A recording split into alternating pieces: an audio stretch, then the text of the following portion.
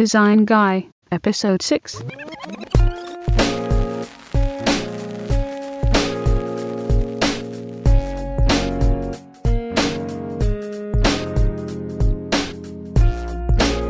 Design Guy here. Welcome to the show.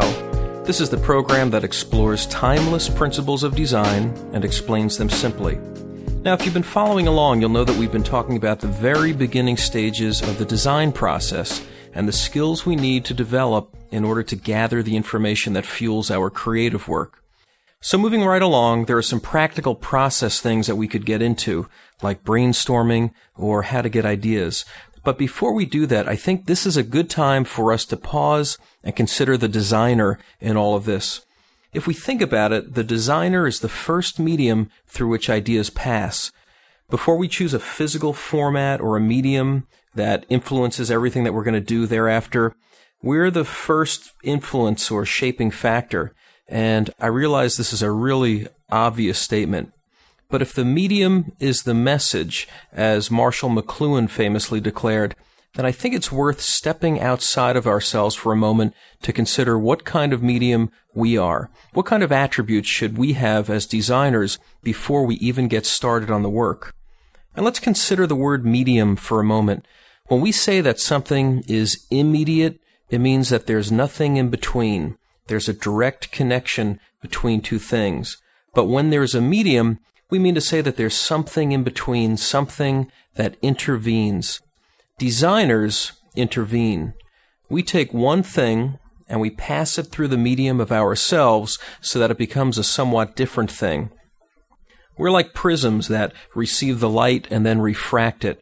We take our client's message and then split it apart. We break it all down. We perform a reductive work so we can identify all the component parts. Then we build it back up again in just the right way so we can communicate it. We basically perform a work of translation. We intervene by taking ordinary language and converting it into visual language. Medium, interestingly enough, is also the word used to describe individuals who claim to have psychic capabilities, people who claim to be conduits or channels to another world.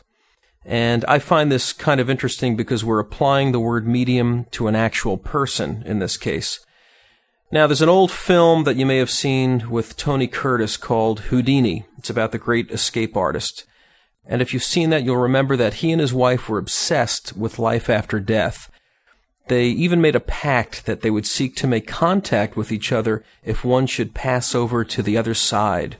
So after Houdini's death, his wife visits a psychic, and there's a scene where she conducts a seance, and there's the typical stuff. There's the dimly lit room, there's all the mumbo-jumbo and theatrics that are staged to convince Mrs. Houdini that she's actually communing with Harry himself.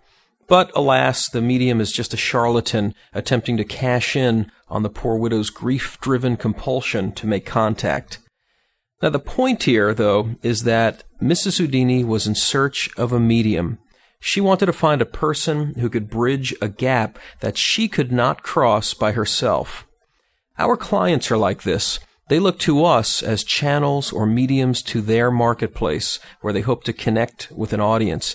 They can't cross the gulf all by themselves. They know that they need someone with special attributes. They want someone with special communication skills who can send their message across in just the right way.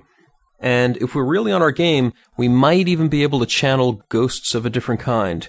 And I'm being a little bit cute here, but what I'm referring to is what's sometimes called the zeitgeist, or the spirit of the age, which is to say that wherever we can, we want to inform our work with a keen sense of the cultural context of the audience, their world, and their ethos.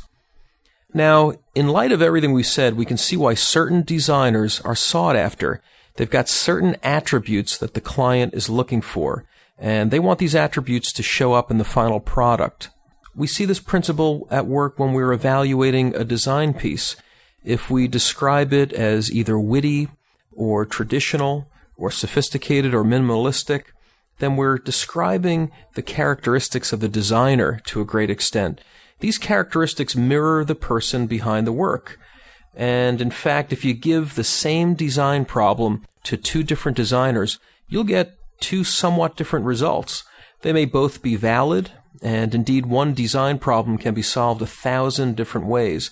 But I believe that there are certain characteristics that all designers ought to share in common.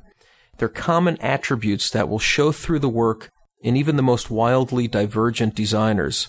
And we'll talk about what some of those attributes are in the next episode. For now, let's just establish the fact that the designer is like the physical format we'll select to do our work within, because we profoundly influence the work right from the start. And again, this is a really obvious statement. But if we consider the fact that we have certain attributes and we want them to reflect well on the work, we'll give some consideration to ourselves.